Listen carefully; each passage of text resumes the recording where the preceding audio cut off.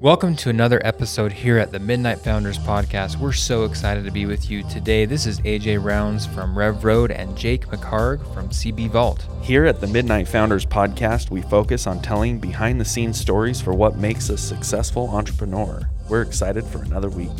Here we go. We're excited to be here for another week of the Midnight Founders Podcast. Today, we are lucky enough to be here with our first author, Curtis Morley. Welcome. Thanks. It's so great to be here. I'm excited. Another cool thing about Curtis, we've done a lot with Rev Road and Curtis over the years, and you hiked Kilimanjaro, right? I did. Yeah. We'll have to get into that. I hope to hear about that too. Yeah, and actually, I'm taking another group up next year. So if you guys want to go on an expedition that will change your life, we are going back up. We're going That's back like up to the top. Bucket list item at the very top of the bucket list, right? Kilimanjaro, One of those things, huh? yeah. Yeah. Cool. Yep. Awesome. The first thing that we do on the podcast is we want to hear your 30-second elevator pitch. So, okay. So, there's two of them. So maybe I'll go a full minute. Let's do it. Both of them. I want to hear both of them. Because the Entrepreneur's Paradox, which is my book, made the Wall Street Journal bestseller, all sorts of Amazon #1, etc. The 30-second elevator pitch for Entrepreneur's Paradox is that we take businesses from basement to buyout. So we help turn companies into rapid growth companies, and we do that through the methodology described in the Entrepreneur's Paradox, the book. So that's the Entrepreneur's Paradox pitch, and like we talked about earlier before the show, I'm currently in process of writing my next book called Counterfeit Emotions. And counterfeit emotions is something I'm incredibly passionate about. And it applies to the business world, but it also applies to any human with a heart. So, and most of us have hearts, so I'm pretty sure that's a good swath of the population. Last time I checked anyway, right? Yeah. And the premise is that we have every emotion we have is for a purpose, but not every emotion we have serves us. And besides being a messenger. And so there's what I call authentic emotions that serve us. They connect us. They move us in an important direction. They value us. They have the motivation of love and surrender behind them. There's a whole list of those, and for each one of those, there's a counterfeit. Every single authentic emotion has a counterfeit. And it's fascinating because I've done a tremendous amount of research on this, and there really isn't anyone talking about this. And it's so critical. It's so important. The closest thing I found was a Buddhist teaching that talks about near enemies and far enemies. For example, it's easy to understand that the far enemy or the opposite emotion of love is hate. But what's that emotion that sidles right up to love, that looks and acts and feels like love but isn't? And those are the counterfeits. And in today's world, we talk about emotions in a very distorted view, naming the counterfeits as if they were the authentic emotion, as if they were the original emotion. And that's what's so crazy is these emotions are so sneaky. They look and act and feel like the original emotion, but they create these destructive patterns of disconnection in our lives. And so just one simple example that's easy to understand is guilt versus shame. And in today's world, guilt actually is getting a really bad name. Like people are like, "Oh, don't let them guilt you. Oh, that's a guilt trip."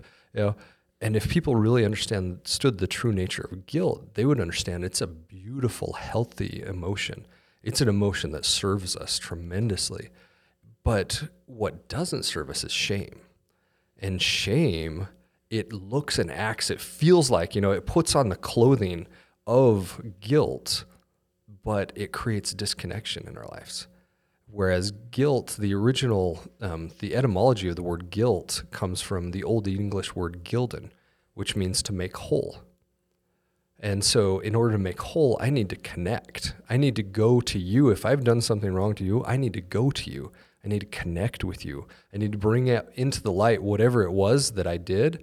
Whereas shame says, no, hide, blame.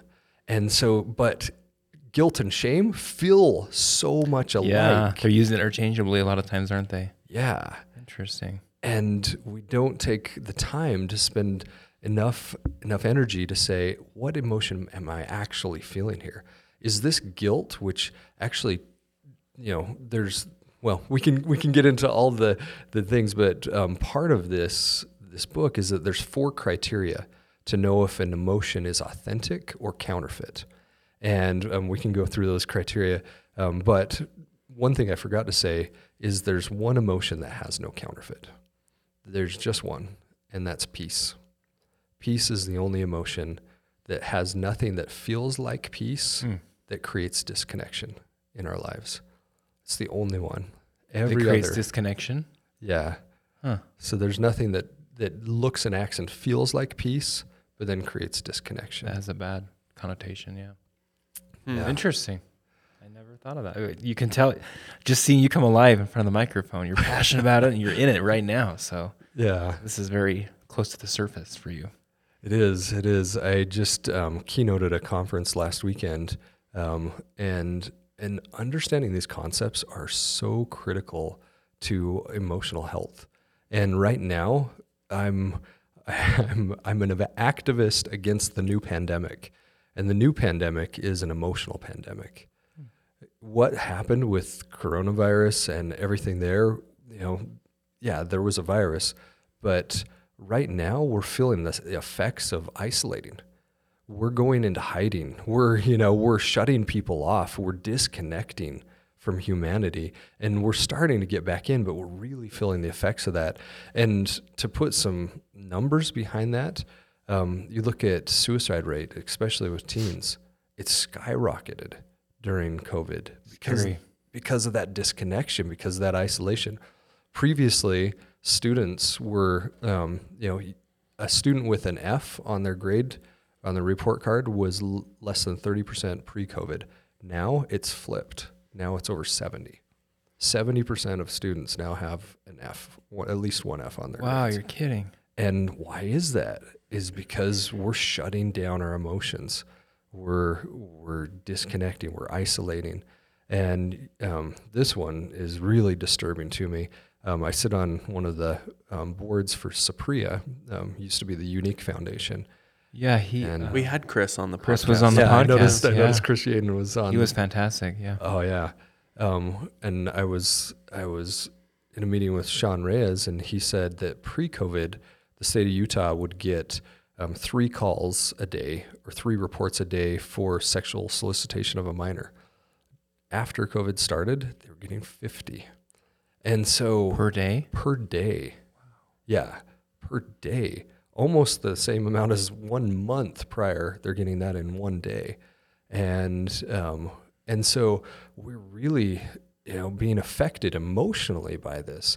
And if I can share a personal story, I have a dear friend, and this is actually one of the main reasons I decided to write this book. A dear friend, his name's Jerry Williamson, and I want to make sure I say his name because that's really important. And he didn't understand the difference between guilt and shame. He didn't understand the difference between pain and misery. And he ended up taking his life. And I'm sorry to hear it. Thanks. I'm not okay with that. I'm not okay with that. And that's one of the main reasons I'm writing this book, is because we don't have to have that. We don't have to have that. And really taking the time to understand those emotions and understanding the difference and be able to root out those counterfeits, like, $100 bill. If we're working at Jamba Juice or whatever, somebody comes and brings in a counterfeit bill, we're very vigilant of marking the bill and making sure that we are not taking counterfeits, but we don't do that for our emotions. We don't say, wait a minute, does this emotion serve me? And that's what this book is about. That's what this next stage in my life is about. Fascinating. So are you taking the angle of from a personal standpoint or business or It's which both. angle? Okay. Yeah, it's both. So it's funny. I was talking with a CEO, a local CEO. You would know him. He's running a $250-300 million company here in the Valley. And we were talking about counterfeit emotions. And one of the ones that I love, that I just get excited about talking about, because it's one of those that just like shatters your brain, is that nice is the counterfeit of kind. And yeah. Wow, that's fascinating.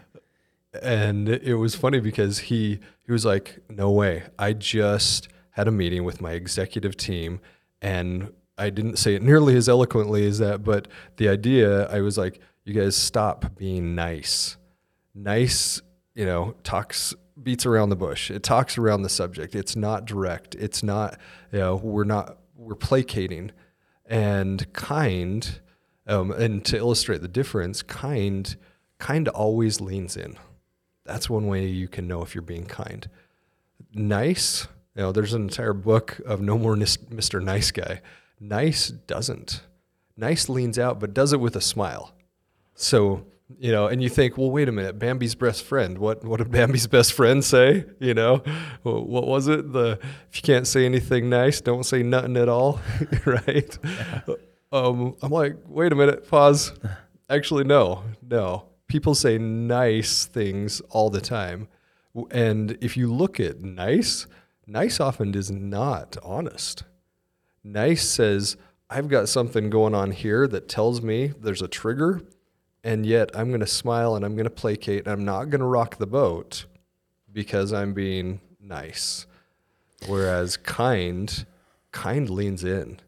But the funny thing about nice is nice leans out, but does it with a smile. It's like, Here we go. I'm backing up. I'm pulling away. And that makes so much sense to me. As you're saying this, I'm like, oh yeah, I can completely see the difference. And what a poignant topic for this region, this area. Just seems like there is a lot of kindness and niceness, but could be confused quite a bit.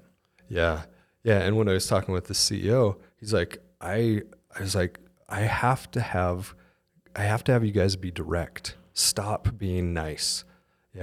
And it doesn't mean be mean. It doesn't mean be blunt. And sometimes when I teach this principle, people think, oh, okay, that you just gave me permission. I can swing to the other side of the pendulum. I can go to the fire enemy and stop being nice, and now I can just be mean. But no, kind is loving. Kind is caring. And diplomatic too. Yeah. And there's, each of the chapters has a model of how to go from nice to kind, or how to go from misery to pain, or how to go from shame to guilt. So how to go from the counterfeit into the authentic. And one of the key parts of the model for going from nice to kind is, number one, you have to know your boundaries. You have to know where your boundaries are, where you stop and others start, and what you're willing to accept and not accept. But then once you know that, then there's this pattern of invite and surrender. Invite, surrender. Meaning, I'm going to speak truth. I'm going to, instead of saying I'm not going to rock the boat, I'm going to invite you into a space of health, invite you into a space of safety, invite you into that place, and then I'm going to surrender. Because it's your job at that point to accept or deny, either way. And at that point, I have to surrender the outcome. I can make the invitation to be kind and say, hey, you know what, AJ? I noticed something that's a destructive pattern in your life. Would it be okay if we talked about that? And when I say that with that question mark on the end, then that's the point. I have to step back. That's the invitation, essentially. Yeah. So I invite, but then I surrender. And nice won't do that. Nice is a prime example. Nice is the person that sees the spinach in your teeth and just like, hey, lets it happen. Or your zipper's down and I'm about to go up on stage and they say nothing, which has happened, unfortunately. That's nice because, I don't want to embarrass you. I don't want to make you feel uncomfortable. It's a whole lot more uncomfortable to have that zipper down on stage than if you would have said, 2 minutes earlier, hey, your zipper's down. No joke. I had this experience, unfortunately. I went up on stage, did this whole speech, came back down. My zipper was down the whole time. Somebody's like, yeah, I was going to tell you about that. That's a prime example of being nice. But they were like, yeah, I was going to tell you, but I didn't want to embarrass you. Yeah. I'm like, well, it's worse now. yeah. That's terrible. Oh, I've been guilty of being nice. That's terrible. Well, we all have. Yeah, thanks for reminding me about that. That's No, that's fascinating. Yeah. So are you, in your book then, are you taking like each emotion and showing the opposite and then saying, hey, here's how you kind of move into that domain, or is that kind of how it's structured, or yeah, I'm glad you brought that up because you used the word opposite. And it's easy to understand the opposite of emotions, but it's not easy to understand the counterfeits, because the opposite is way over here. Mm-hmm. The counterfeit it's right next to. Thank you for that clarification. It's trying to put its arm around the original emotion and then kind of push it into the background and say, no, I'm right. This is me. This is I am this emotion. For example, another pairing or another dyad is surrender, which is an amazing, it's actually a meta emotion. So surrender goes through a whole bunch of the authentic emotions. And the counterfeit for surrender is resignation. So surrender says, do your best and give God the rest. Do everything you can, work your hardest, make this happen, but then surrender the outcome. Resignation, on the other hand, which feels like surrender. That's the key, is it feels like the original emotion. Resignation says, I'm not even going to try. You just give up. Yeah. Interesting. Yeah. So it's really fascinating. I love it when we meet with people that you can just tell have found their calling and their purpose in life. And you're one of these to me that embodies this. Like, you can just tell by the way you talk about what you're doing that you have found a purpose in what you're doing, and it's like you're aligned with what your purpose is. Did you know all along that you wanted to be an author and that you wanted to talk about these things, or is this something that kind of has evolved over time? I knew I wanted to write a business book. Okay. Ever since I started making mistakes in my first business, which I'll tell you what, my first real company outside of all the, lemonade stands and the childhood businesses, but my first company, I made every mistake possible. And that's not hyperbole. That's like, I talk about the 16 startup pitfalls. I made all of them. That's how I know about these, because, and some of them I made 2 and 3 times just so I got the lesson, Did I really get it? Let me make that mistake again and see if it works out. Yeah. It's like, and so I really wrote this book for the 26-year-old Curtis starting his first company that made all those mistakes. And I did. I made them all. And from the outside, I was winning awards. I got Entrepreneur of the Year, 40 under 40, all these awards. And if you saw from the outside, you would have thought, oh man, Curtis is the bomb. He's made it. And people did. But what they didn't know is, like, one month I'd be filthy rich, the next month I'm destitute. And this cycle going up and down, and there's a chapter just on imposter syndrome in the Entrepreneur's Paradox that is actually built into entrepreneurship. Because if you think about it, why does anyone start a company? Because they have an idea no one's thought of, or they have a way to do something better than anyone else. Both of those are new, and yet they're expected to be the expert on something that's brand new. So how can you be the expert on something no one has ever seen before, no one's ever done before? And so the imposter syndrome is actually baked into entrepreneurship, because everybody's like, oh, you're the genius, you're the super, and in the book, it walks you through. You can actually take a survey to find out what your imposter syndrome type is, find out, and then... Oh, there's types. Yeah, there's types of imposter That chapter syndrome. really resonated with me. I really like that one. Oh, thanks, AJ. That was really helpful. Yeah. We hear about imposter syndrome all the time. lot. All the time. Yeah. Oh, I had it so bad. And the crazy thing was, each award I won, whether it was a technical award, whether it was a business award, made it worse. It didn't make it better because now there's a bigger expectation. Oh, that's and so it just funny. kind of heaped on, and it wasn't until I realized, oh, it's okay if I don't know all the answers. It's okay because a Harvard MBA wouldn't know all the answers because it's brand new. It's something I'm doing that's brand new. And so, yeah, so going back to your question, did I always know I wanted to be an author? For this book, ever since I was making all those mistakes in business, I'm like, yes, I want to write this book. And this book really, it was for me. It was for the 26-year-old Curtis, but it was also, an amazing foot in the door into companies and like working with Rev Road and all of these things. This next book, it's really not. You talked about finding a calling. This next book, it's not for me. It's because there's a purpose, and we're trying to save the Jerrys of the world, aren't we? We are, yeah, truly. And I believe this is a way to do it. And not only do I believe it, but I've already seen it as I've been doing speaking engagements and keynoting at conferences and doing these workshops.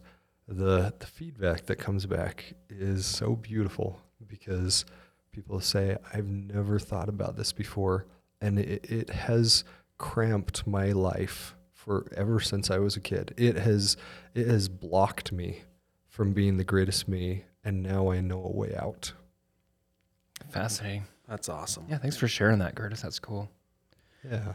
What just going back a couple steps, you talked about your first business that you started that was a learning experience, right? Yeah. So tell us about that business. What was it and what were you doing? And that's a great way to put it. That's awesome. Was that being kind or nice? No, that was very kind. Was it kind? Okay. Just want to make sure we're doing it the right way. Yes. Yeah. It's funny because ever since I was a little kid, I wanted to be an entrepreneur, and that actually has a really fun story to it. When I was little, every Saturday, I would wake up early and go watch Saturday morning cartoons. And something kids these days will never experience because Netflix has everything you never want. They miss out on that, don't they? Yeah. It's not a thing anymore. There was so much excitement to go watch Saturday morning cartoons, and I would get my big bowl of cereal and just sit there and chomp and watch Super Friends and Scooby-Doo and, all the fun cartoons. And so this one particular Saturday, I'd gotten not the regular cereal bowl, but like a mixing bowl, and poured most of the peanut butter Captain Crunch, like the whole box, into this bowl. And I'm just chomping. And after cartoons was the Saturday morning special. And I would always turn it off, but I looked in my bowl and I still had like half the bowl left. And so I'm like, I'll just let it play. So I'm chomping away, and the CBS Saturday morning special came on. And the boy, he was 15 years old at the time, and this is back in the 80s. He had started Snow Shack in California. So the very first snow cone, your little corner snow cone shack, and he at the time, this is 80s where money was actually worth something back then. He was worth $500,000, and he was 15 years old. And I'm like, whoa. And I'm watching this with great big eyes, the size of saucers. And I'm just like, whoa, eating my cereal and chomping on the Captain Crunch. And they kept using this word over and over. And I'm like, what is this? So it finished, and I finished my Captain Crunch, and I put my bowl down, and I ran to my mom. I'm like, Mom, what does this word mean? She goes, what word? I said, entrepreneur. And she's like, oh, that's your dad. And my brain just exploded. I'm like, what? My dad's an entrepreneur? What? Are we rich? It's like, where's our snow shacks? Come on. Yeah, this is amazing. And ever since that day, we lived in this teeny little town called Farron in the southern middle part of Utah. Do you know Farron, Jake? I do. No I way. do too. Get out. You guys are two of like 6 people that know Farron. Yeah, it's not much there, but it's there. Yeah, that's true. Loved growing up there, but my dad owned the grocery store, singular, the grocery store in the town. You had a monopoly. That's great. Yeah. Yeah. And so he was an entrepreneur, and I'm like, okay, that's what I'm going to be. So I'm, I don't know, like 11 years old. And I'm like, okay, that's it. I'm going to be an entrepreneur. So I did everything from selling greeting cards door to door as this little teeny kid. And I'm knocking doors, selling greeting cards and all that. But yeah, it wasn't until after college and I'm going to school. And just like most entrepreneurs, and this, I talk about this in the book, like most entrepreneurs, I found out that I had a particular skill, and which was interactive media. And so I had taken this certification. It's called Brain Bench back in the day, and the technology was Flash. So interactive media. It was originally Macromedia Flash, then Adobe bought it. And I placed second in the world on this certification out of tens of thousands of people. And I'd started doing Flash projects for people, and they're like, "Oh, you're amazing. You've got to start a company." And I'm like, I am amazing at Flash. Of course that equates to starting a company, which is, every cupcake baker. Why did I think of this before? Come on. and the truth is, knowing code and knowing how to design and knowing interactive timelines and things, or knowing a nice recipe for cupcakes has nothing to do with recipe for business. But like almost every true entrepreneur, I'm like, well, of course. If I know how to do interactive media, that means I know how to run a business. Oh boy, that was not the case. But yeah, so I opened. This is consultation services or something for yeah. Flash, So we built websites, interactive media. The LDS Church, we built the music player to play hymns on. We did at BYU, we did the Hall of Fame, all the interactive kiosks. We did interactive trade shows with touch screens, and so anything with interactive media, but we were websites mostly. And the trouble is the reason I named the book The Entrepreneur's Paradox is because with entrepreneurship, the paradox is that what gets you into business is what will actively prevent you from succeeding in business. That is the paradox, is that the thing that turns you into an entrepreneur is the thing that will stop your success as an entrepreneur. What does that mean? So if you're really good at sales, all of a sudden it's the fact that that's all you're doing and that's kind of your hindrance, or what? Practically, how does it help us understand that better? Yeah, thanks for asking that question. So in my case, I was really good at Flash. I was really good at interactive media, and people knew that. And I was being written up in magazines and all this stuff, and so everybody's like, "Oh, Curtis, we want you the person, not you the company. We want you the person to develop this website or develop this." So scalability becomes the issue. This DVD, and all of a sudden, I am the bottleneck. Gotcha. And that's, as I consult with companies now, as I consult with startups, one question that I ask every single startup is, if you're building the product, who's building the company? And that's one of those light bulb moments for most entrepreneurs, like, oh, yeah, because I'm the one making the cupcakes. I'm the one building the website. I'm the one, literally me. And there were times in my first company where I would go 3 days without putting my head on a pillow. And that makes you, Curtis, Midnight Founder. You knew exactly where I was going with that one. So you're on the right podcast. Love it. No sleeping and all work, right? Yeah. We talk about the stories often on this podcast. Yeah, and it was so unhealthy, but that's all I knew. That's, I knew I had a deadline and I knew I had a project, and so put the two together, and it was me waking up with, this is not hyperbole, with the imprints of the keyboard on my face because I had fallen asleep on my desk on the keyboard because I just couldn't stay awake any longer. And yeah, Also known as passing out. Yeah. Unconsciousness. You look at your document and it's just all A's, A's, A's, A's, A's, G, G, G, G, you know, all the keys as you're moving. So that was your first foray into entrepreneurship, post, all the kid things that you talked about. What are there others that you've done and worked on? Yeah, my second company actually was a spinoff out of the first. It was a digital sheet music company, and so putting sheet music online. And like I talked about, our first client was the LDS Church, which that has a really neat story of how that came about. But then from there, we commercialized the product and was really the first interactive online music player. So you could pull up a piece of sheet music, and instead of just seeing a PDF and then having an MP3 you could download or hit play on, you could actually play the sheet music. So it highlights the notes, kind of follow the bouncing ball. You can take parts in and out. So if you have a 4-part song and you just want to sing, what do you sing, AJ? Do you sing tenor, bass? Tenor. Yeah. Tenor. Jay? When I can sing, which is not always. Probably bass. Okay.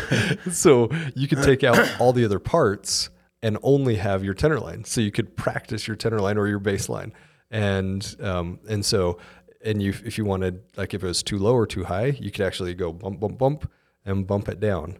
And then interesting. And all the music would rewrite itself. So in different keys and things. Yeah, all the accidentals would change, all the notes would change, everything rewrites, rearranges, and all of a sudden now you have another piece of sheet music based off the original music. And so we got a patent for the technology, and we helped in conjunction with a man named Michael Good out of California. We helped create the Music XML standard. So the standard for sheet music XML is something that came out of this project as well. So that was my second company. Yeah. So very technology focused. Yeah. Cool. Yeah. Very cool. So did you exit the first company? How did you transition to the second one, and then what happened with the second one? And yeah, so I was running both at the same time. oh, okay. So we had started, and like because Midnight Founder wasn't enough, you wanted to stay up till 5. Not 3 nights in a row, 6 nights in a row. That's right. Yeah, yeah, it definitely wasn't enough. Yeah, and like I said, there were some crazy things that happened to make the digital sheet music project work and turn that into a company. It was so neat. But yeah, from that company, I started a consultancy and actually worked for Franklin Covey for about 3 years in between leading their global marketing effort. And then,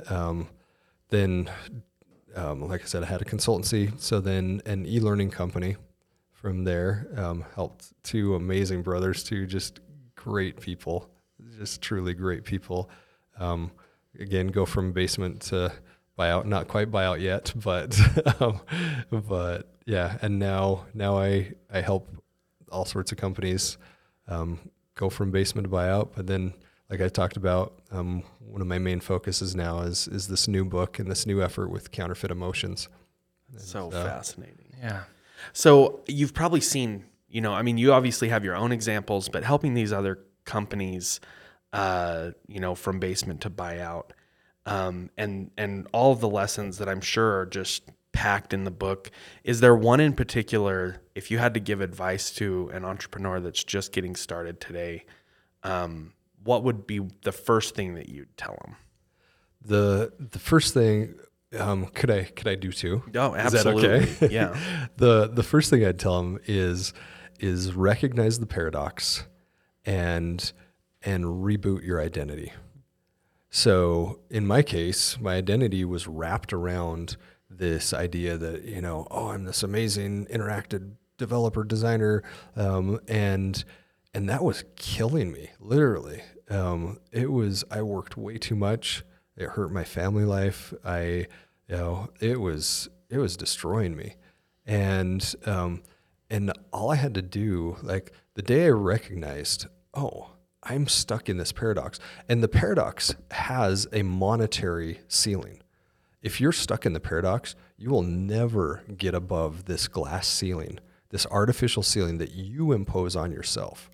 That's interesting. So breaking free from that paradox, and one analogy I use in the book is the alligators. It's hard to recognize that you're supposed to drain the swamp when you're eye to eye with the alligator. When that alligator is right here, you're nose to nose with this alligator, you're going to want to wrestle the alligator instead of getting out, draining the swamp, and letting the alligators leave. And draining the swamp means that instead of you being the expert, you have to give that up. And instead, take that recipe for those cupcakes and turn that into a recipe for business. Or take that formula for coding an awesome website, turn that into a formula for starting an awesome business. And reboot your identity and say, okay, I am really good at this, and I need to transfer that knowledge to others. I need to get them to do the things I'm doing so that then I can work on building the business instead of building the product. Yeah, that's interesting. We meet with founders all the time, and a lot of them talk about the difference between being like a good business owner and being a good entrepreneur. So like some of them are very good at their specific thing, and that's why their company is successful, is because like you were very, very good at coding, but not all of them can make that transition to being very good business owners at the same time. So like my dad has owned a cabinet shop since 1989. He is like the artist extreme. Yeah. He can walk into an empty house and see the kitchen. And so he's very good at that side. Not as good at the business owner side. So I think he needs to read the Entrepreneur's Paradox, because I think it would probably help him break through some of these challenges. We'll give him this copy right here. Yeah, that sounds great. But like, I do think that that's something that probably a lot of companies are struggling with, because we hear these stories all the time, and some of them are able to make the transition and be a successful CEO, but maybe some of them, they can't. They just need to let it go and move into that other role, or, vice versa. They need to focus on what they're good at and hire somebody else to come in and focus on that role. Yeah. I like how you said they limit themselves, right? Yeah. And you can see that, if you look around and at different people, and that was the question that I was going to, is who do you find has read and seen the most benefit from your book? Is there a certain segment or target audience? Tell us about that. That's very insightful. Typically it's the company that has hit that glass ceiling. It's the company that's got in the $1 million, $2 million range, and they did amazing because midnight founders, they're staying up all night every night to make this work, and by sheer grit, they make it to this point where they've got capital, they've got revenue coming in. Oftentimes the profit side of things, they're still figuring out, but they've got it, and they keep bumping up against this. And they say, oh, I need to step up. And kind of like you were saying, Jake, sometimes not sometimes, every time there comes this inflection point in the business ownership. And I'll talk a little more about inflection points here a little later, but there's this inflection point that they can either choose to step up and say, okay, I'm going to reboot my identity. Instead of being the number one or number two flash guy in the world, I'm going to be the best business guy in the world, or gal, so they can either step up, they can step to the side and say, okay, I am just going to focus on product, and I'm going to bring in somebody else to help me do the business side of things. Or they can step back. And sometimes, as companies come to me and say, hey, I want help. Will you consult? Will you coach, mentor me? I've had some companies say, I really just want to go back to the basement. I don't like managing people. I don't like, I know I can make a great living for myself and my family in my basement. And that's great. That's totally doable. So there's an inflection point where people have to either step up and say, I'm going to let go of being the expert in this product or service. They can step to the side and say, no, I'm going to hold on to being the expert and I'm going to bring in somebody else to help me with the business. Or I can step back and say, I'm just going to go back to the basement. And so some entrepreneurs do that, and that's okay. That's great. Because they know they can make a good living for themselves and their families, and it will always be that small. It'll be the cabinet maker. It'll be and that glass ceiling will always be there. And then there's those that say, no, I'm going to step up. I'm going to make the difference and take that grit, take that drive, take the formula of what I did with my product, turn that into a formula for what I'm doing with my business. Yeah, it almost seems like there's a lot of companies that probably hit that glass ceiling, and it's safer for them to be either way above it or way below it. But it's really dangerous territory to be trying to be a growing company, good point. but not growing fast enough to cover that. Because we see all the time at the bank, companies that are growing too fast for themselves, but not fast enough to like really propel them to the next level. So I think what you're saying is like, it's just fascinating because, being in the basement isn't necessarily a bad thing, but knowing what that future looks like and being okay with that future needs to be a decision. And then also knowing what the future looks like as huge company way above the glass ceiling, you need to know what that looks like and be okay with that future as well. Yeah. Oh, I'm so glad you illustrated that, because that was the second point. You ask, what's the number one thing? Number one is to recognize the paradox. Number two is to pick your mountain. Yeah. And this is this is where the Kilimanjaro came in. So it's funny because I wrote about 3/4 of the book prior to climbing Kilimanjaro, and went up. They have a saying that you can't go up without coming down changed.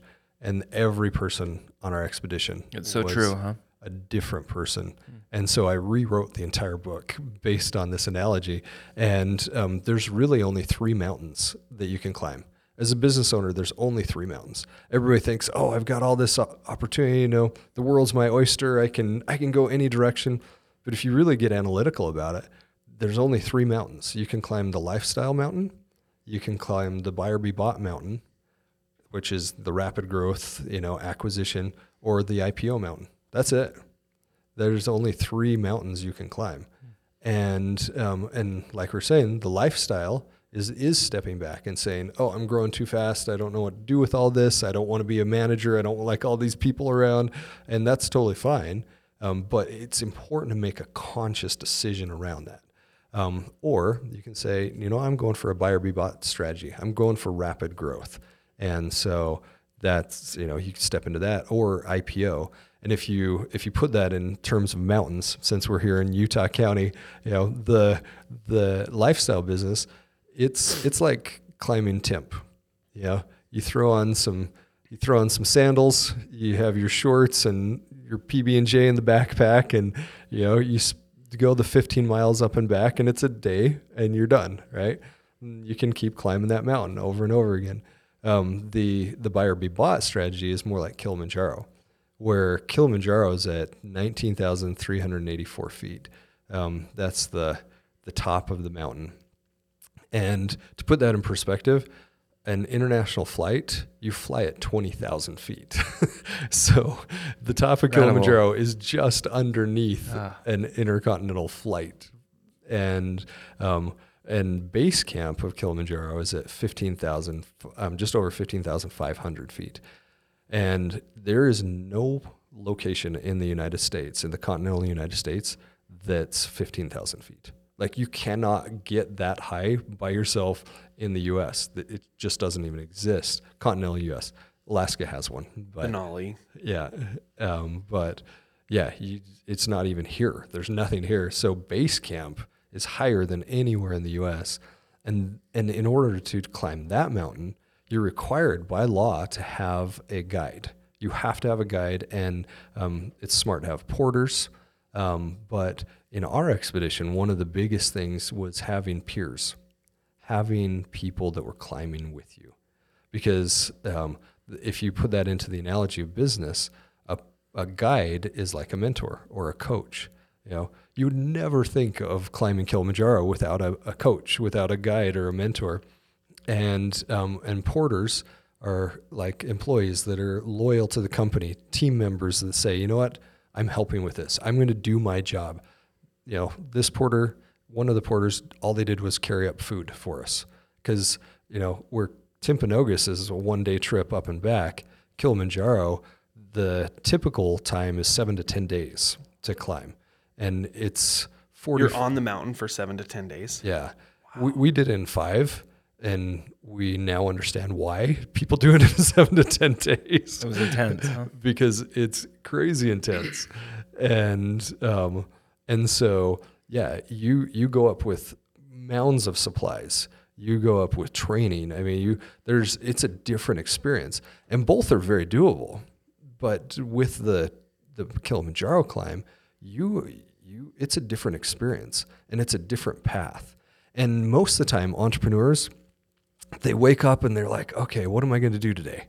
And they're like, well, I'm going to look around. I'm going to do that and that and that. And they just wander around the foothills, and they never say, I'm going to the top of that mountain. Most entrepreneurs, small businesses, they're just like, you know what, I'm just going to wake up and do my thing, instead of saying, where am I heading? And so the second point that I would highly suggest is pick your mountain. And there's a formula, I call it the success formula in the book. It has 4 parts. The success formula says how much, so a monetary value. How much am I going to make? Either revenue, profit, buyout, whatever it is. There's a monetary number, and it's important that it's a dollar sign. So how much, by when, for what, and why? And so going through each one of those, how much is what revenue am I going to get to, or what profit am I going to get to, or there's a dollar value. So let's just pick an easy one: $10,000 or $10 million, not 10,000. Let's say $10 million. That's what I'm going to go for. By when, this is part of the magic of the success formula, is you actually put a date on the calendar. So you don't say, 5 years from now, 10 years from now. You don't say that. You say October 23rd, 2030. And you have an exact date on the calendar. Is that so it doesn't feel too ambiguous and you kind of put it off? Is that the whole reasoning behind that? Because it's crazy what happens to the brain. When you put an exact date on the calendar, it becomes real. Like, it is concrete. You cannot ignore that. You can ignore 10 years from now. 10 years from now is just over there somewhere, right? You can't ignore October 23rd. That's like, that's all the time I have? I better come up with this plan.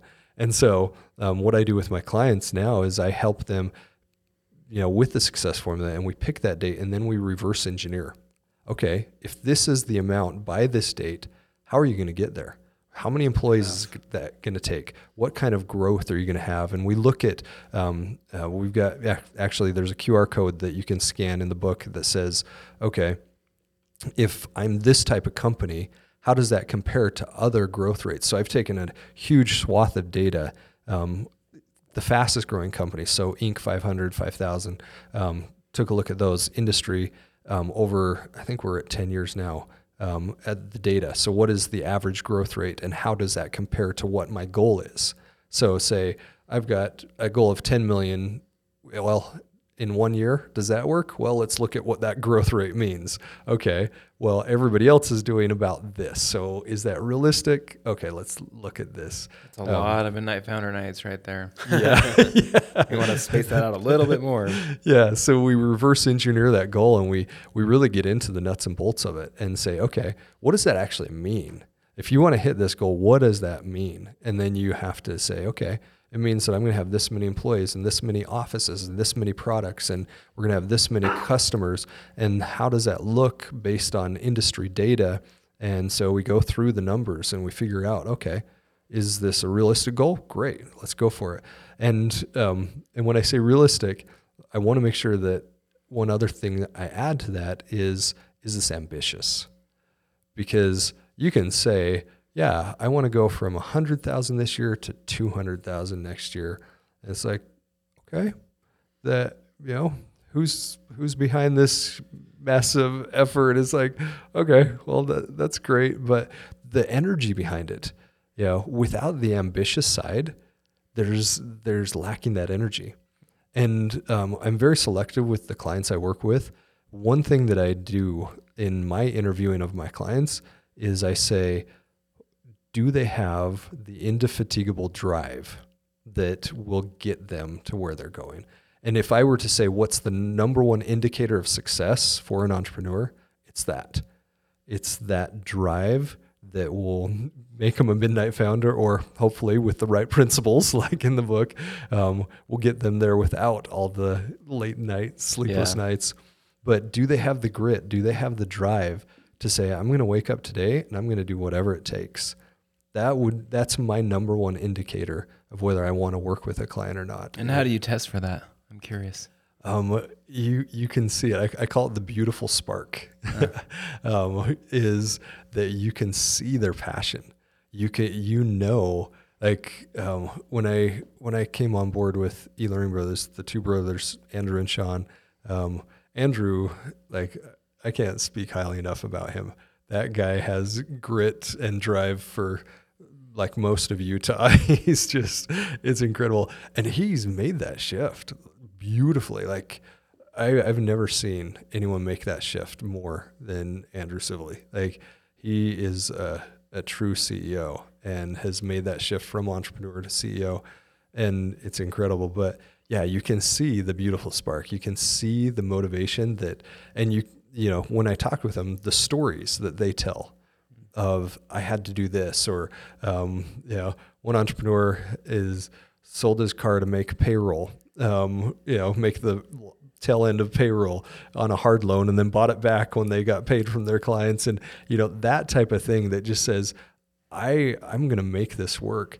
And a fun story is when I was starting my agency, my interactive agency, one of my friends, his name is Reed Wright. I wonder if his middle name's Arithmetic, but anyway, he's Reed Wright. Ooh, that was a great dad joke, Curtis. It was. Such a dad joke.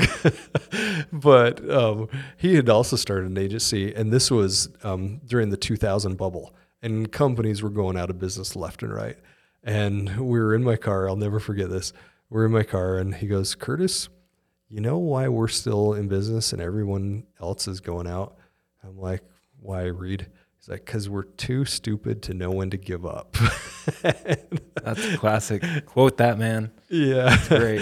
And that's the drive. Is like, there is no other option. It's going to work. We have to make this work. I'm going to do whatever it takes. I'm going to sell my car. I'm going to spend those late nights.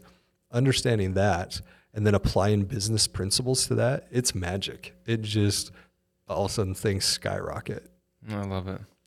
Curtis, this has been so fun. I'm so glad that we could be here together to share some of this time, and you can tell us about your books and the cool things you've done. Yeah. Is there anything else that you wanted to discuss or talk about in the podcast that we haven't covered that would be helpful to the listeners and the audience?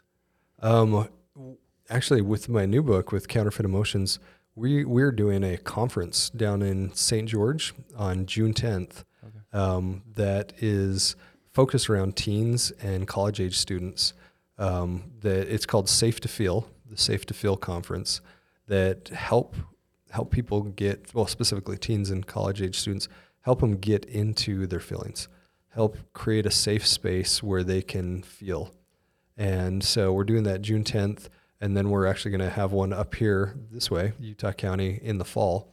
But we've got amazing speakers coming. We've got some incredible sponsors that have already put in, and so you just register for that online or something? Yeah, it's free to teens and students, and then the first 300 parents or adults that want to join, we've knocked the price down to $20. So yeah. And how do they find that? They can go to the safetofeel.com, safe2feel.com, and it'll show the conference, and they can register. We're giving away some amazing prizes as well to teens, snowboards and cool. Apple products, and some gift You're hosting, certificates. Curtis? Is that right? What's that? You're hosting? Yeah, conference. myself and a company. Well, it's put on by a nonprofit called the Mecca Project, and then which is Christy Holt and a company called Vibonics. Oh, we love Christy. Yeah, she's fantastic. She is. Christy's amazing. So we're putting it on together. Is that why you're starting down in St. George? Because she's based out of St. George. Yeah, she's right? based out of St. George. So we'll do that one down there, and then we're going to do one up here in the fall. Cool. But yeah, just helping fight this new pandemic and helping people get back into their emotions and realize it's okay. It's okay to feel. We're so good at suppressing, especially since the pandemic. We're so good at isolating that we've got to get people back into feeling. We've got to help them in the business world as well as in the personal space. And so yeah, thanks for letting me This is talk great. about that. To wrap up, Curtis, how do people find more about you? Do they go to a website or LinkedIn? You can go to entrepreneursparadox.com for the business side of things, counterfeitemotions.com for the emotional intelligence side of things, and or just reach out to me on LinkedIn. That's a great way to connect. Cool. Well, thank you so much. This was so fun. Yeah. Good to get to know you more. Good to hear more about what you're working on. I'm excited to hear updates. It sounds like you're pushing it off a little bit before the next book will come out, but I'm excited to read it once it comes out. So thank you. Yeah, you're welcome. And for anybody that does want to find out more about Counterfeit Emotions, one of the best places is the Facebook group. So I've got a Facebook group where it's very active, and we're actually we're spending times with each one of the dyads. So we're actually practicing going from the counterfeit to the authentic. And so yeah, join the Facebook group Counterfeit Emotions, and yeah, can find out more there. Until the book is published, as I release chapters, I'm having people read each chapter in a pre-release, and so Awesome. yeah, fun stuff. Thanks, Curtis, for being with us today. The Midnight Founders Podcast is a podcast about entrepreneurship that is hosted by CB Vault and Rev Road. CB Vault is the entrepreneur arm of Central Bank. And Rev Road is a venture services firm where companies come to grow. Thanks for listening to us. You can find us on Apple Podcasts and Spotify, wherever you listen to your podcasts. This is AJ and Jake signing out.